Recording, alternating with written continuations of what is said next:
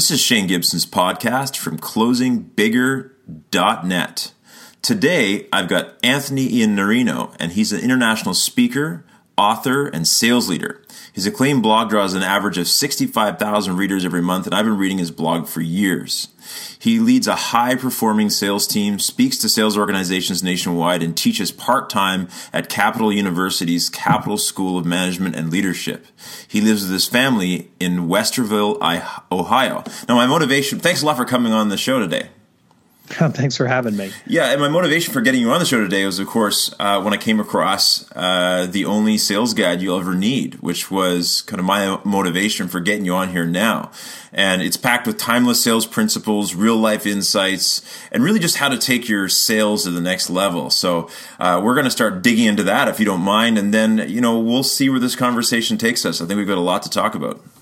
Is there any author that doesn't want to talk about their brand new book? I don't think so. I think, yeah. Actually, you'd be surprised. I've met a few. They're not in sales, though. They're usually in engineering or science, And so how did you get started in sales, and how did you turn that into being a sales thought leader, speaker, and author? I got started in sales when I was a kid. I fronted a rock band here in Columbus, Ohio, where I'm from, and I decided I was going to move to LA and front a hair metal band out there because it was a bigger market to play in, and I thought I could have more opportunity as an artist that way, if you could call the kind of music we were playing art, and I'm not sure you could. Our motivation was not artistic. But when I got out there, I had to have a job, and I worked in the family staffing business growing up. And so I went to staffing firms, and I hustled my way into a job that I probably shouldn't have gotten. But the person who wanted to hire me said, you have to wait and meet the vice president of this half of the United States before we hire you. It's just part of our process. And being somebody who sold from a young age, and I just started to realize how much of a salesperson I was, I said, listen, I'm going home to get my stuff, and I'm coming back, and I'm taking your job, or I'm taking somebody else's. I want to work for you, but I can't wait. And they said, okay, then we'll just hire you. And I got hired right away. I was working a light industrial staffing desk, which means interviewing people for warehouse work. And coming from a small family business, I mean, what you did when you didn't have jobs to send people to is you tried to find open jobs. No one expected me to do that, though, in Los Angeles. They expected me to just kind of hang around.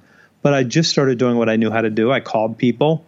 I asked if I could come and meet with them. Some of them said yes. I asked if I could help some of them, and some of them said yes, and I started building this little book of business. The manager that hired me had a family crisis, and he had to move back to New York, and I got a new manager, and he quickly realized that the salespeople there weren't selling. And he walked up to my desk one day with a report, and he said, whose accounts are these? And I looked at the list, and they were all my accounts. And he said, how did you, meaning somebody with hair down to his waist, in a ponytail, fronting a hair metal band at night, win these accounts? And I told him, I just call people and I see if I can help them, and some people let me help them, and that's how I get these accounts. And he said, I want you to go into full-time outside sales. And I remember hearing him say, I want you to become a psychopathic axe murderer and go on a killing spree in the greater Los Angeles area. Because I thought salespeople were selfish, manipulative, pushy, people that made people buy things that they didn't really need. And of course, my only experience at that time with salespeople at all was with car salespeople. So I didn't have any other frame of reference to know that there were different kinds of salespeople, and some were really good. I resisted him until he threatened to fire me. And then I decided to go ahead and give it a try rather than having to move back to Columbus. And I went into outside sales there, and I won the largest account on the western half of the United States that year in a $4 billion company. And I fell in love with the job. I fell in love with actually just trying to help people solve problems they couldn't solve without me. And that's what we do in sales, even though people don't think of it that way. And that's amazing, because I think it's the non-sales type has such huge resistance because of the branding that sales gets. And a lot of it has to do with the lack of, I think, training and development of people. That, a lot of these guys that we send out on the road as road warriors, as salespeople, many of them haven't had training or development or mentoring in years. And so I think, you end up getting a lot of that. But I think back when you started, and I probably started around the same time in sales, I think that was a pretty common archetype, the pushy sales guy. So I think probably your skill set and your wisdom you bring to sales is because you come from that different context. Yeah, I never felt like when my manager said to me, I want you to be a salesperson, I thought I can't be that because I'm not the kind of person that's going to try to hurt another person. I don't want to hurt people. I'm trying to help people. And it took a while for me to really understand that selling is something that you do for someone and with someone. It's not something that you're doing to someone. And for a long time in sales, I would say from the 50s to, probably deep into the 80s, it was something that you did to someone. But that hasn't been true for at least a couple decades. I mean, now we're way more collaborative. We're way more other-oriented. We're way more solutions-oriented. And most of those stereotypes are no longer true. I mean, certainly there's some bad actors. I'll tell you, I teach a class at Capital called Personal Selling. And to start that class off, I ask all of the undergrad students to give me the words that they would use to describe salespeople. And they give me this horrible list of stereotypes, right? Everything that you can imagine. And I wait until they get about one whiteboard full. And then I ask the class, I say, if one of your parents works in sales, raise your hand. And about a third of the class, their hands go up. And so I'll find someone and I'll say, who works in sales, your mom or your dad? And they'll say, my mom. And I'll say, so your mom is a selfie, pushy, manipulative bitch that takes advantage of people?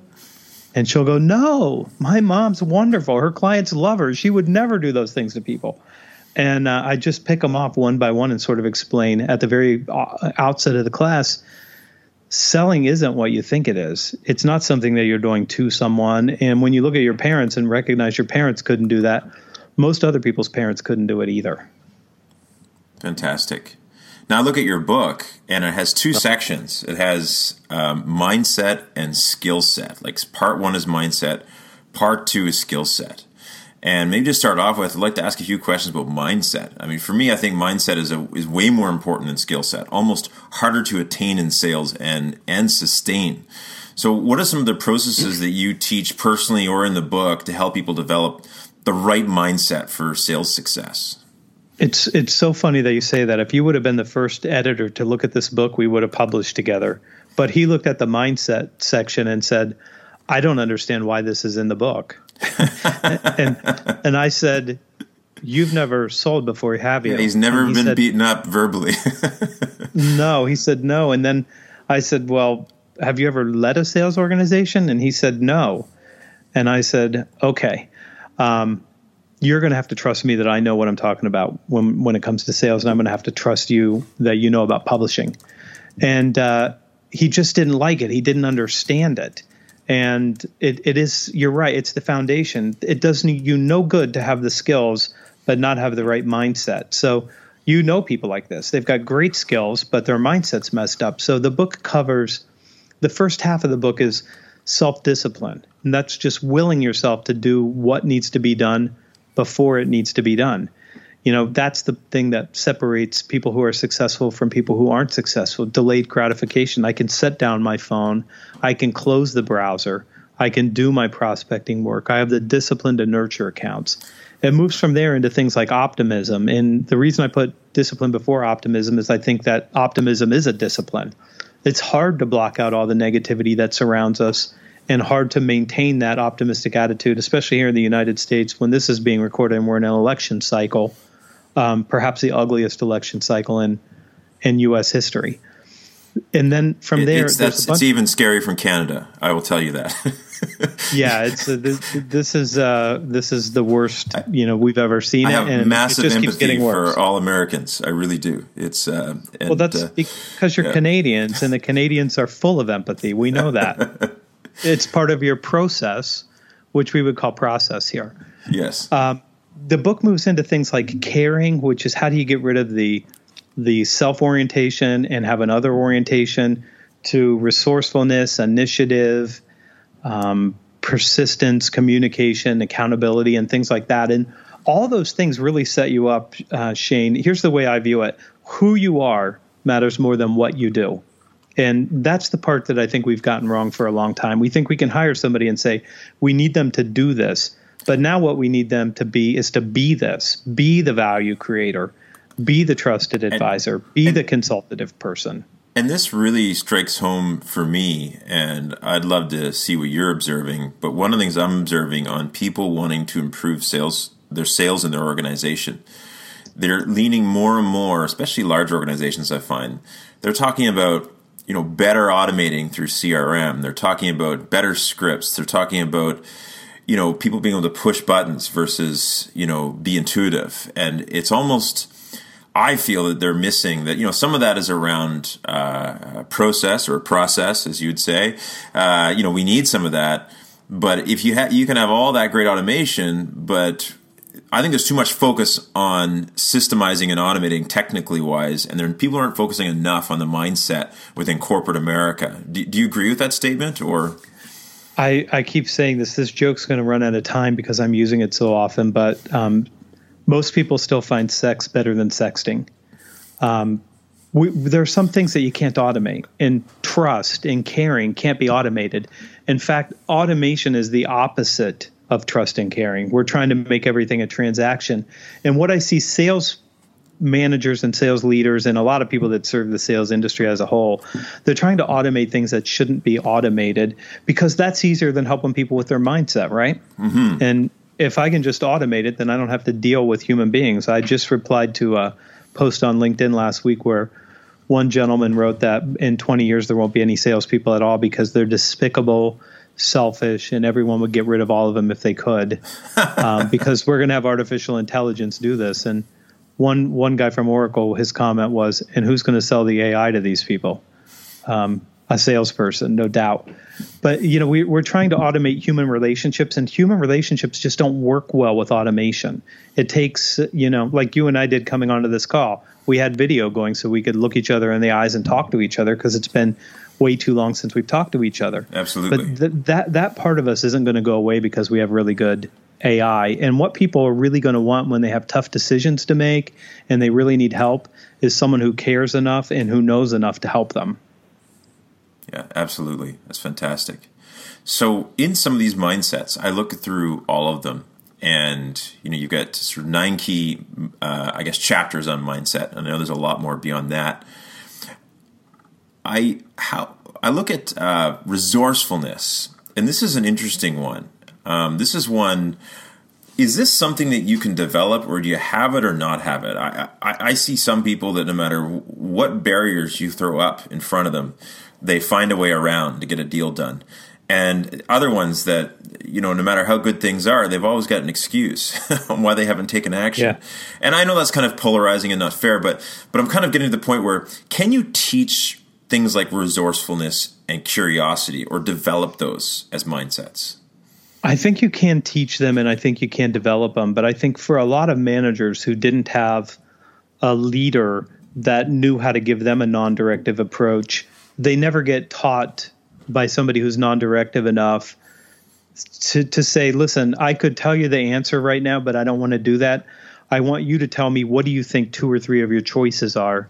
And let's explore what you think the right thing is together before we do this. And I think it's important that people learn people won't be resourceful unless you help pull that out of them. If you constantly say, listen, Shane, here's what I want you to do on this deal. I want you to tell them we'll reduce the price by 2% if they pay us in 30 days or less, because that's really where our stopping point is. Okay, so I just told you what I want you to do. That's fine. In some cases, that's even necessary. But if you want people to be resourceful, you could say, Shane, in this deal, what kind of offers do you think we could make that might resonate with the client? And why do you think those would be the right choices? So I'm going to keep doing that to you until you answer me. So these are coaching questions. If you were to, take a coaching course through the International Coaching Federation, for instance, those types of questions they would teach you to ask people to help them generate their own ideas. And so that was kind of a leading question, but so do you think the area is we need to help sales managers develop coaching skills and also value coaching? Well, if they don't value it, they're making the worst mistake they can possibly make. Because imagine I'm a sales manager and I have 11 reps, And I have to tell each of them what I want them to do in every single deal. And each of them have 10 deals. Now I'm trying to manage 110 deals by having these people who are now my dependents going out and running and carrying the ball for me in the exact way I prescribe it, and then coming back to give me feedback. I mean, what you want to do if you're a sales leader and you want to generate the resourcefulness in your team is you want to try to be more and more non-directive over time so that they're required to think. You hired them for their brain, and you need to exercise that brain. You need to give them something to do with that. And so constantly pushing the envelope, I expect you to bring your ideas before I share any of mine. And I want to hear what you think and how you're thinking about it, because eventually I don't want them to be a dependent anymore. I've got 3 kids at home. The last thing I would need is 11 more people that have to ask me questions at work because they're my dependents too. And that's how sales managers should look at that kind of coaching. Excellent. And from a sales management process, actually, I was talking to Kelly Riggs. I was speaking at a conference with Kelly Riggs in Chicago just about 3 weeks ago, and we started talking about coaching formats and managing formats. And I guess part of that was the conversation around how many direct reports your average sales manager has. Is that once you get beyond. We kind of debated. I thought it was probably 8. He thought it was probably 6. But, what's that kind of sweet number of the number of people that you really want to have your sales managers managing so that they can effectively coach and develop their people? Is there a number, or is it more a system or a process that needs to be tweaked? I think it's going to depend on the industry and the way that the client or your company is set up. I think there's a number of variables. If you have a super long sales cycle and you have a lot of time to have conversations, you may be able to have more. And if you're in a more transactional business where things move really fast and you need to give people a lot of attention day to day, and there's a lot of things to respond to, I think that number has to come down. And it might be 5 in some cases, and maybe as many as 10 or 11 in another. But it just depends on what the demands are for that particular company. How often should I be coaching my people? I'm a sales manager. I've got a B2B sales team. We sell CRM software to mid to large size enterprises. How often should I be coaching my people? What does that look like? Well, you have a choice, and I think that the choice that I would give would be it's contextual. When do I do it? And why? Every single interaction we have with a salesperson is a chance to coach them. If you're doing deal strategy, that could be a coaching call where you say, let me go non-directive at the beginning, but then I want to be a little bit directive at the end because there's something that I need to have happen here. But I think every call gives you an opportunity to do that, although I know there are coaching organizations that think every coaching session should be non-directive, but it's not true. If a person doesn't have the mindset and they don't have the skill set and they're blocked because of some internal or external obstacle, the right way to coach them sometimes is just give them the right answers, because they need to learn and they need to succeed, and you need to help them do that. And so sometimes just saying, I'm going to coach you through this and let me tell you how to think about this. Here are the 3 choices primarily that you should be looking at, and here's why. Because I don't think they know that. So I need to make sure that they know what the 3 choices might be. And now here's why I think it's better in this case to do choice 2 instead of 1 or 3. Do you understand that? And what do you think? And so you can do this in a way that serves the individual. Ultimately, coaching is all about helping the individual grow and transform. So the more you can draw out their resourcefulness and their initiative and teach them to think and act on their own, the better your results are going to be. It's huge. I mean, I look at our success and how much of it is dependent upon, or at least our accelerated growth it doesn't have to be sales. I mean, I look at my martial arts teacher, longtime mentor and friend, Fred Shadian, and he's an incredible coach. I mean, he had to actually develop a new way to teach just to get some points across to me. And, but it was the ability for the coach to really be able to get the most out of the people. And I think we focus so much on hiring the right salespeople, which I think is valid, and that sales recruitment is a whole other area which we could focus on. But I think that's only the first step, and that coaching process is vital. And I kind of like what you said, where every kind of interaction is an opportunity to actually develop our people. If we have that mindset as a manager. That's right. It's intentions. I mean, if that's your intention, you can do that. So the second part of your book talks about, once we got the mindset, laid out and a desire and goal to build the positive mindset and work with our people to do so. Then we've got this next part in your book, and we talk about skill set for sales success. What's that about? Can you kind of maybe give us a quick overview of what you're talking about? There's three levels of skills that I think exist right now. And basically what I did is I put what I think is essential for salespeople to be able to succeed. And remember, this book was written for salespeople. So if you're a salesperson, if you're struggling, you could read this and say, now I know where I'm deficient and I know what to do about it. So this book is your sales coach in a way. Even if you're a one-person show, this book gives you the map. Fantastic. And if you're a sales manager, it's a book that you get a lens to say, is this person just deficient in resourcefulness? I mean, is that what I need to work on with them so that they can do better? Or is it that they just don't take initiative? Or is it just that they don't really care about other people and they're very self-oriented and that rubs people the wrong way? I mean, so that's the first half. The second half, the first level of sales skills are things we've been doing for a long time, like asking for commitments and prospecting and telling stories or presenting. And then the second level I would call, the modern sales skills that we've been doing since we started solving problems and solution selling. That's diagnosing and negotiating around the different kinds of value that we can create. But now I think there's three more. And these are the ones that when I look at salespeople and say, where are they really deficient right now? They're deficient in three areas because we don't teach them, we don't train them, we don't coach them, and we just sort of ignore them and hope they get better. And the first one is business acumen. And I continually tease audiences that I speak to that you only need two things to be a trusted advisor. And then they guess all kinds of things. And then I tell them, no, you need trust and you need advice. And if you have the trust but you don't have the advice, you can't be a trusted advisor because you don't know anything. And there's all these things that are being written right now about how the internet's changed sales and how we have information parity with the buyer now. If there's information parity, that's your fault. There should never be information parity.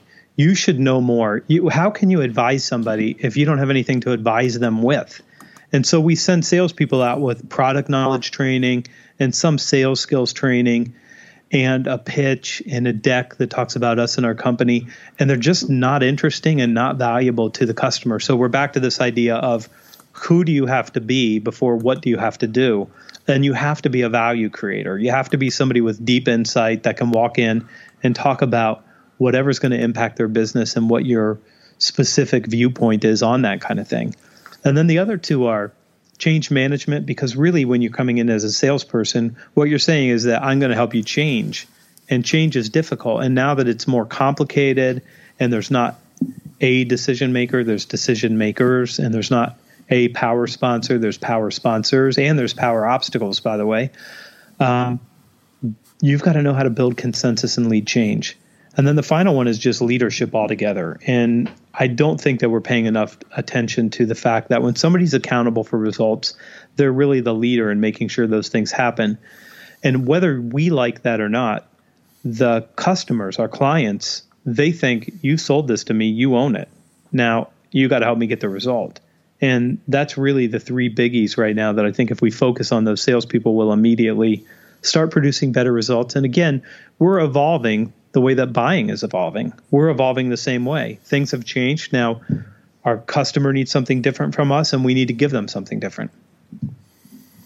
Wow, that's a lot to think about, Anthony. I'm looking at all these areas going, which area do we tackle first? I think the business acumen one's really interesting. I had a young entrepreneur, actually he's a second generation, coming in to run a family business that was established. And one of the challenges when you're 20 something and you're going out there trying to do sales calls on 50 something CEOs, it's a bit daunting. And he said, how do I sell to CEOs? Or, how do I become relatable? And he says, it's really difficult to do that. And I said, okay, well, do you have a list of all the books that they typically read and the magazines? Like, do you have a copy of Harvard Business Review that comes each month? Do you read the websites and press releases that they check out? Do you know what conference is coming up they'd attend to educate yourself? And I won't name the product because they're kind of out the client. He says, well, what does that have to do with selling X? And he kind of didn't quite understand is if you want to sell to the C-suite in a specific industry, you have to be investing more on understanding their industry than maybe they have time to do, which is the advantage, right? As a salesperson, I think someone says, "How can I know more than my client?" Well, your client's running their business. They probably have 30 minutes a day to educate themselves on what's happening on their industry. You could devote 2 hours a day, right? So I think that's the acumen piece is something, you know what, I don't think I've seen many people talk about in sales. And it's a really, really key piece. So I love the fact that you're digging into that. Go ahead. Sorry, you sound like you're going to say something.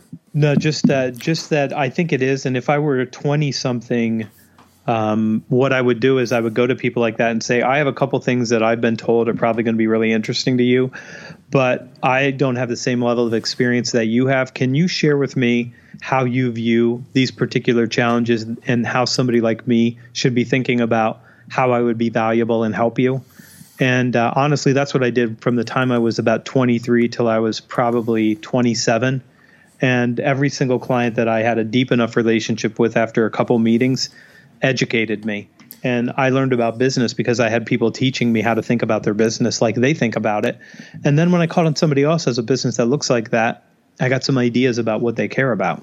It's great because, you know, people love teachability. They love people that want to learn and grow and develop and become better.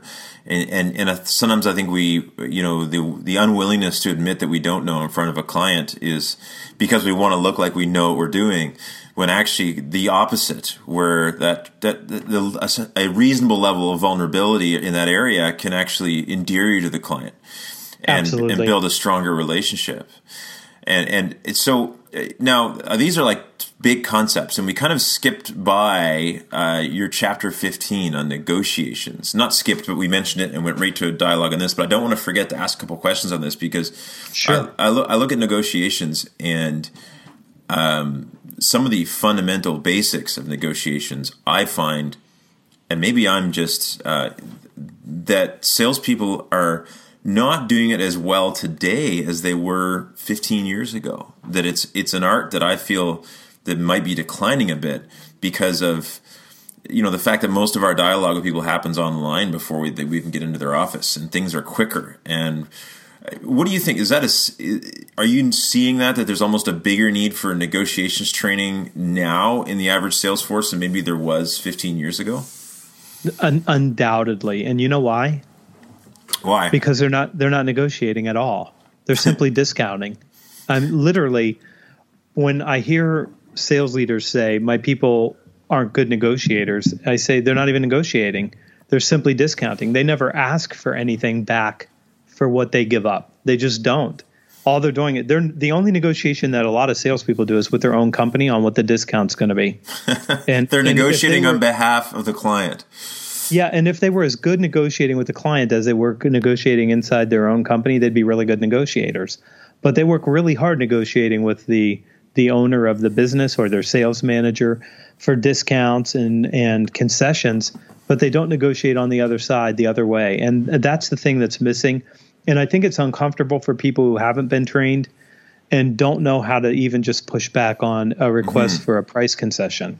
I mean, and they just don't know how to push back on that request for a price concession. And they come back and say, well, they're paying less than that now. Yeah, well, they're not getting the result they want because they're underinvesting. We're charging them more because that's what it costs to get them the better result that they want. But you have to be able to explain that to them and justify the delta between what they're paying now or what your competitor's price is and your price. I mean, and it's just simply saying, Shane, listen, this investment that we put together for you is exactly what it takes to get you the results you want. And if you want to do something different, we're going to have to change the solution to match your investment level. But what I'm afraid of is that you're going to put these outcomes that we've spent 3 months talking about at risk because this isn't probably going to happen and this probably isn't going to happen whether you use me or somebody else.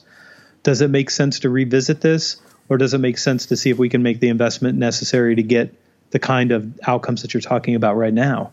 I mean, and just being conversant like that changes the shape of the conversation. That's Jim. Anybody who's listening to this podcast right now, if you could just take that last 2 minutes that Anthony just shared with you and memorize it, it's going to save you a lot of money. It's going to protect a lot of margin.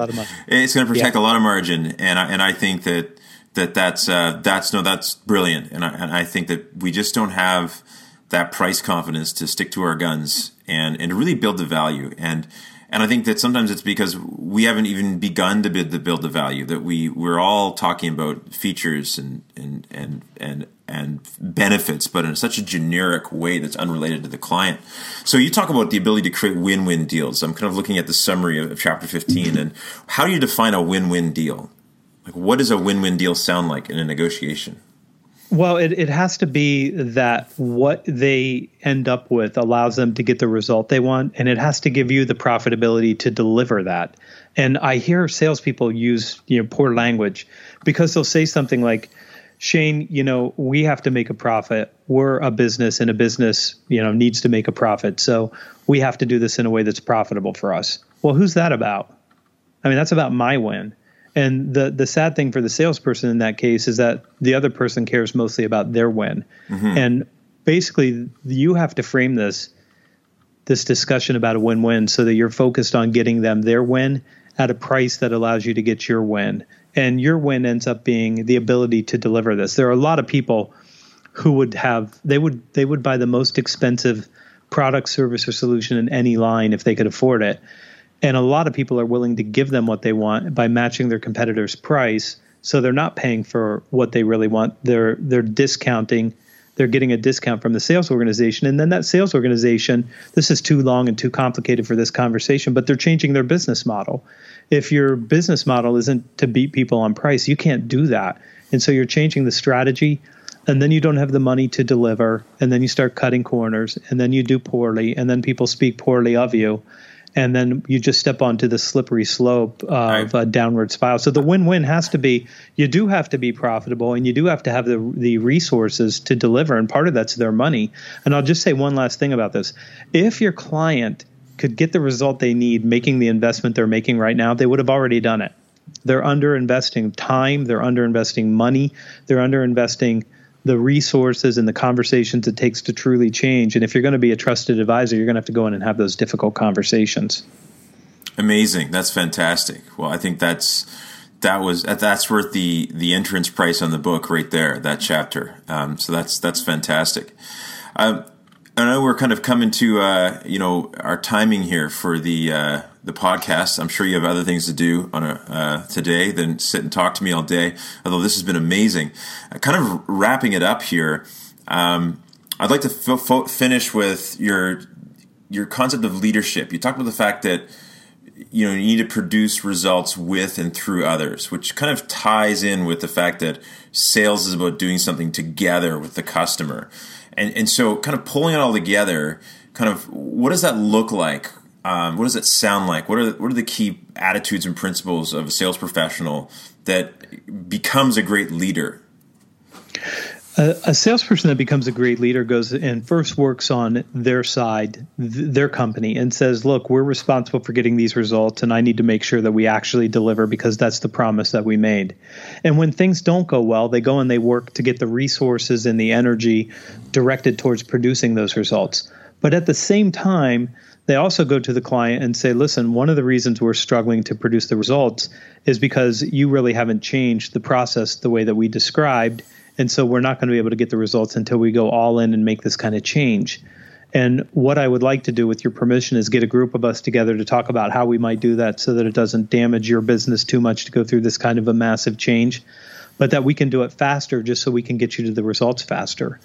Who would we need to have in that conversation with us if we were thinking about doing something like that? And I got to get the teams together and say, I may not be the person that has formal authority on each side of this, from the customer side or from my company side, but I am accountable for the results. And if you step up and you take accountability for results, you're a leader. And no one will come along and take a sword, Shane, and touch you on your left shoulder, your right shoulder, and your head, and go ahead and tell you you've gone through the leadership ceremony. Now it's okay for you to lead. If you decide that you're going to lead, everybody will just get out of your way and say, hey, listen, Shane was dumb enough to take this on. Why don't you just let him see how he does? He decided to be the leader on this. Let him go. But they'll start supporting you if you decide that you're the leader. It just works that way. Fantastic. Love it. So we've been chatting with Anthony Iannarino, and he's an international speaker, author, sales leader, entrepreneur, and author of the brand new book, The Only Sales Guide You Ever Need. Now, how do we learn more about this? What's a great website to go to find out about the book? What's some other ways we get in touch with you if people want to reach out to you and learn more about your speaking, training, and books? The best place to go is thesalesblog.com. And if you're there, you're going to be ambushed by a pop-up, and we're going to get your email address so you can join my Sunday newsletter. And then beyond that, you can go to theonlysalesguide.com to see the book and get some additional resources, or just go to amazon.com or Barnes & Noble. It's everywhere. Hey, well, fantastic. Thanks a lot for being on the show. It's the first time, but I hope it's not the last. We'd love to have you back. It won't be. Fantastic. All right, thanks, Shane. Have a great day. This is Shane Gibson's podcast from closingbigger.net.